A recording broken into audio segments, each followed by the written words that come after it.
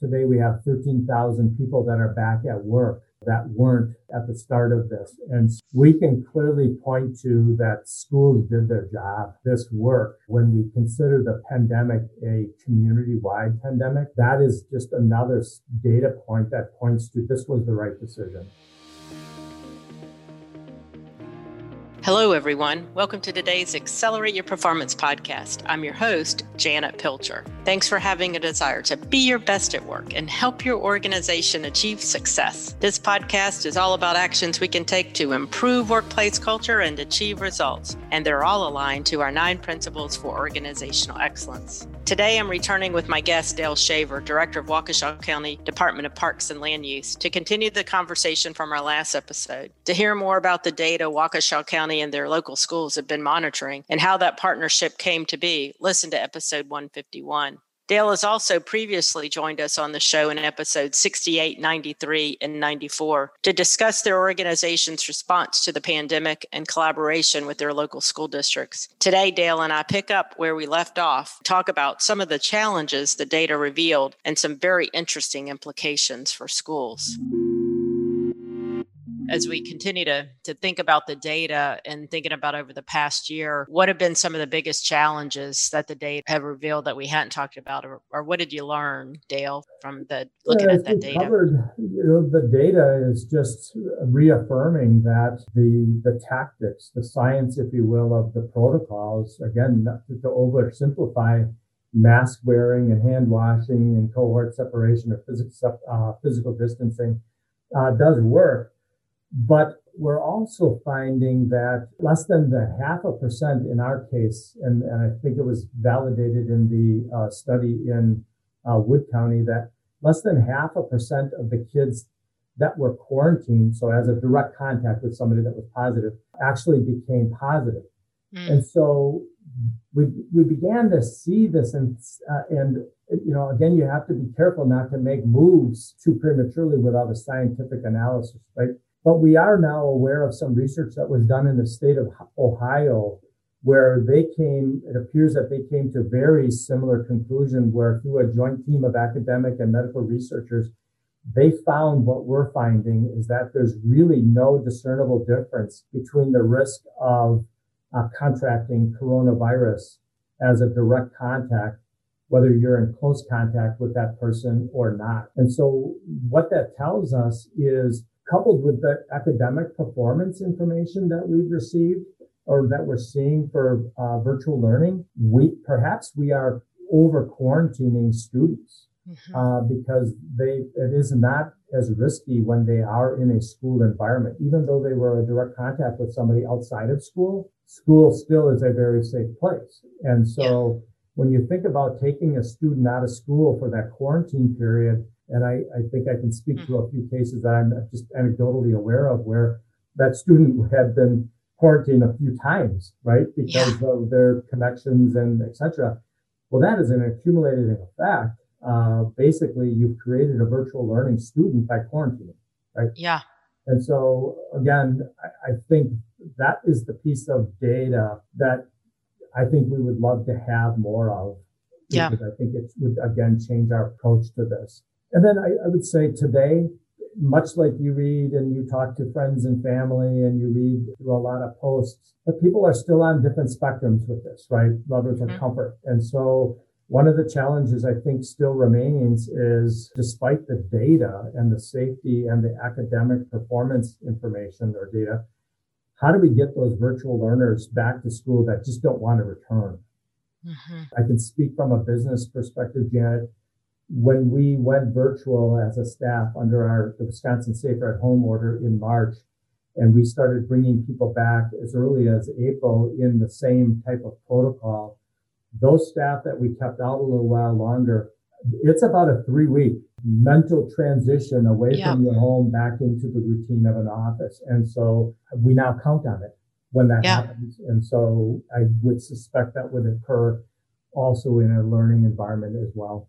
Yeah, no, I think that's absolutely. I mean, we're talking as we work with our partner organizations, we're talking now, especially from the human resource perspective of what is it going to mean to come back to work? What are all the things we're going to have to do to prepare people to come back in a particular way? And what is that work going to look like? And how do we manage that? Yeah. So same with kids coming back to school. We've just been living this other life, and for a long time. So I think, a couple of things. One is what you're doing is really helping us understand things. So if something ever happened again, or when we look at those obstacles, first of all, you've been able to put a model in place where you can begin to look at data and help share that information so that you reduce anxiety and builds people's confidence, right? And so, but if we're ever to be in, hopefully we're not going to be, but if we're in this unfortunate circumstance again, the work that you're doing, you're learning so much that we would be able to get ahead of it instead of feel like we're behind it. So just moving to the next question, just thinking about that, Dale, what things would you do the same and maybe what would you do differently?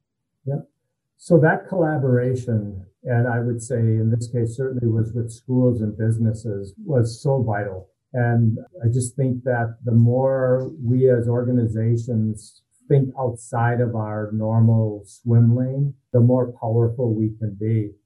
And, going back to data, Janet, at the start, I had shared that by May, so 3 months into a safer at home order in Wisconsin, our unemployment had spiked to that 11.7%. So by today, and it actually recovered much quicker because we're down to an unemployment rate of about 4%.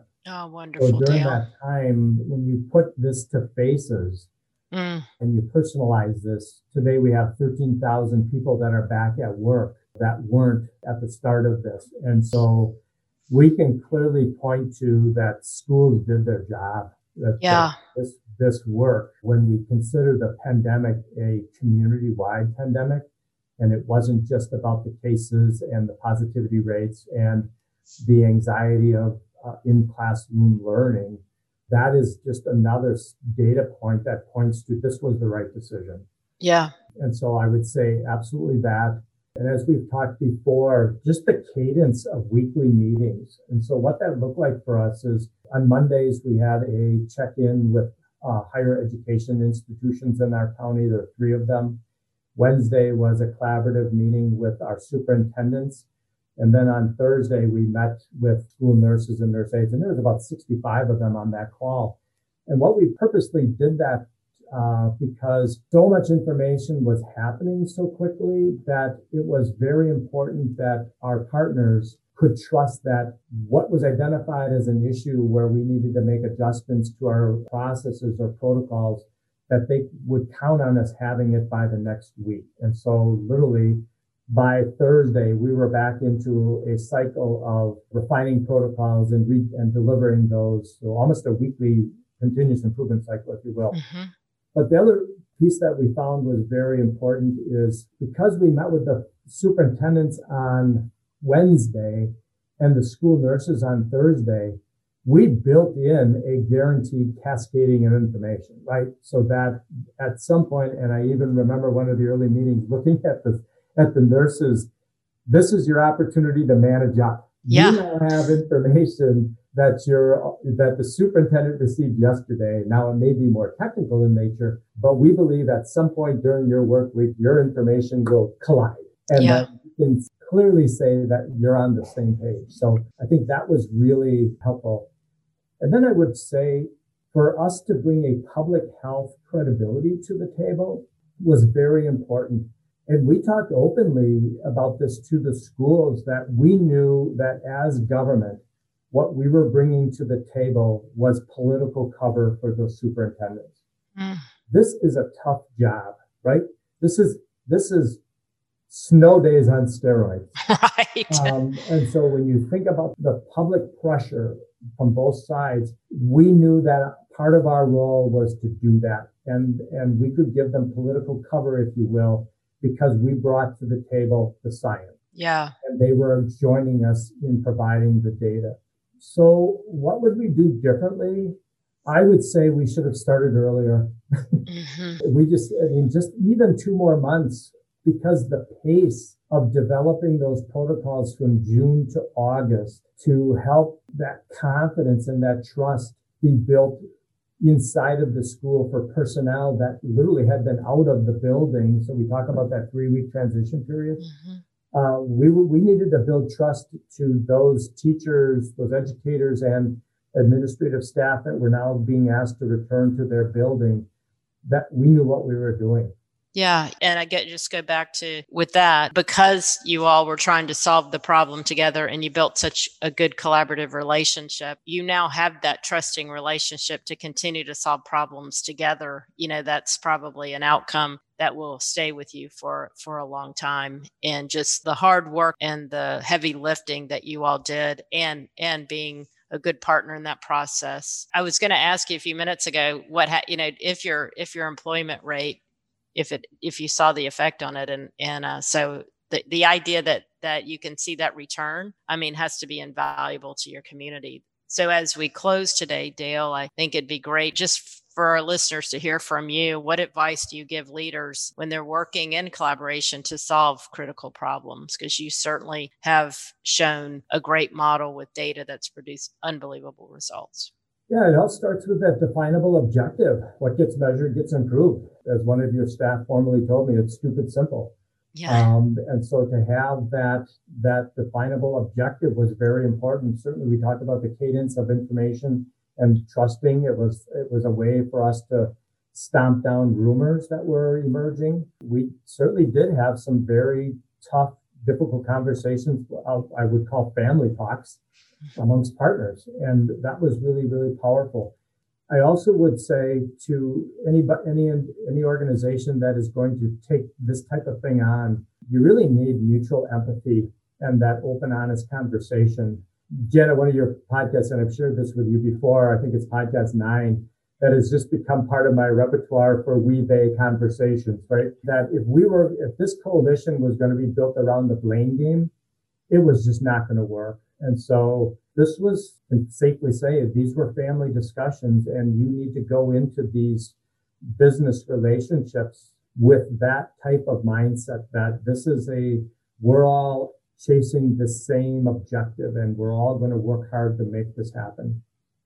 Yeah. Well, I am so proud of you and your team and the work that you all have done to make an unbelievable impact in your community. And as I continue to talk with you all the time, I wish I could just take the work that you have done in the government sector and transfer it to to government sectors all over, Dale, because you're just such a great example of how you look at outcomes, how we work collaboratively together, how we build the right actions, how we shift if we need to, and build agility when things aren't working, and to get the things done that we need to do. And you made a great impact for students, for their families, and you have a great impact for the community in terms of really helping your community have the economic viability that it needs to continue to move forward in a most positive way. We couldn't ask for better. So I just appreciate you and your team and the community for the work that you've done to get these outcomes. We should all learn from it. It is an outstanding model. Thank you so much. Thank you. And thank you. This platform is just an invaluable way, I think, for these stories to be told. Yes. So I appreciate and honored to have the opportunity. Thank you. The problems that have been presented to us over the last year have been tougher than we could have ever imagined. The pandemic has also helped us collaborate to solve critical problems. That's what these 2 episodes have been all about. How do we collaboratively work together to solve extremely critical problems that are in front of us? Waukesha County government took on the responsibility to work with the public health, the systems, and K-12 communities to get kids back in school. And we are so proud to partner with Dale and his outstanding team. And I'm so appreciative of Dale's time that he spent with us and talking through how his team used that data and continuously worked collaboratively with the community and the schools to get kids back. To learn more about our free upcoming virtual events like our roundtables, Destination High Performance, and our conferences, visit studereducation.com/events. You can learn more about Waukesha County's collaboration and partnership benefiting their community and connect with Dale at our Strengthening Rural Conference on April 20th by going to studereducation.com/rural. That's RURAL. And if you're looking for more resources related to today's episode, head over to studereducation.com/podcast. I look forward to connecting with you next time as we continue to focus on the 9 principles for organizational excellence so that we can be our best at work. Have a great week.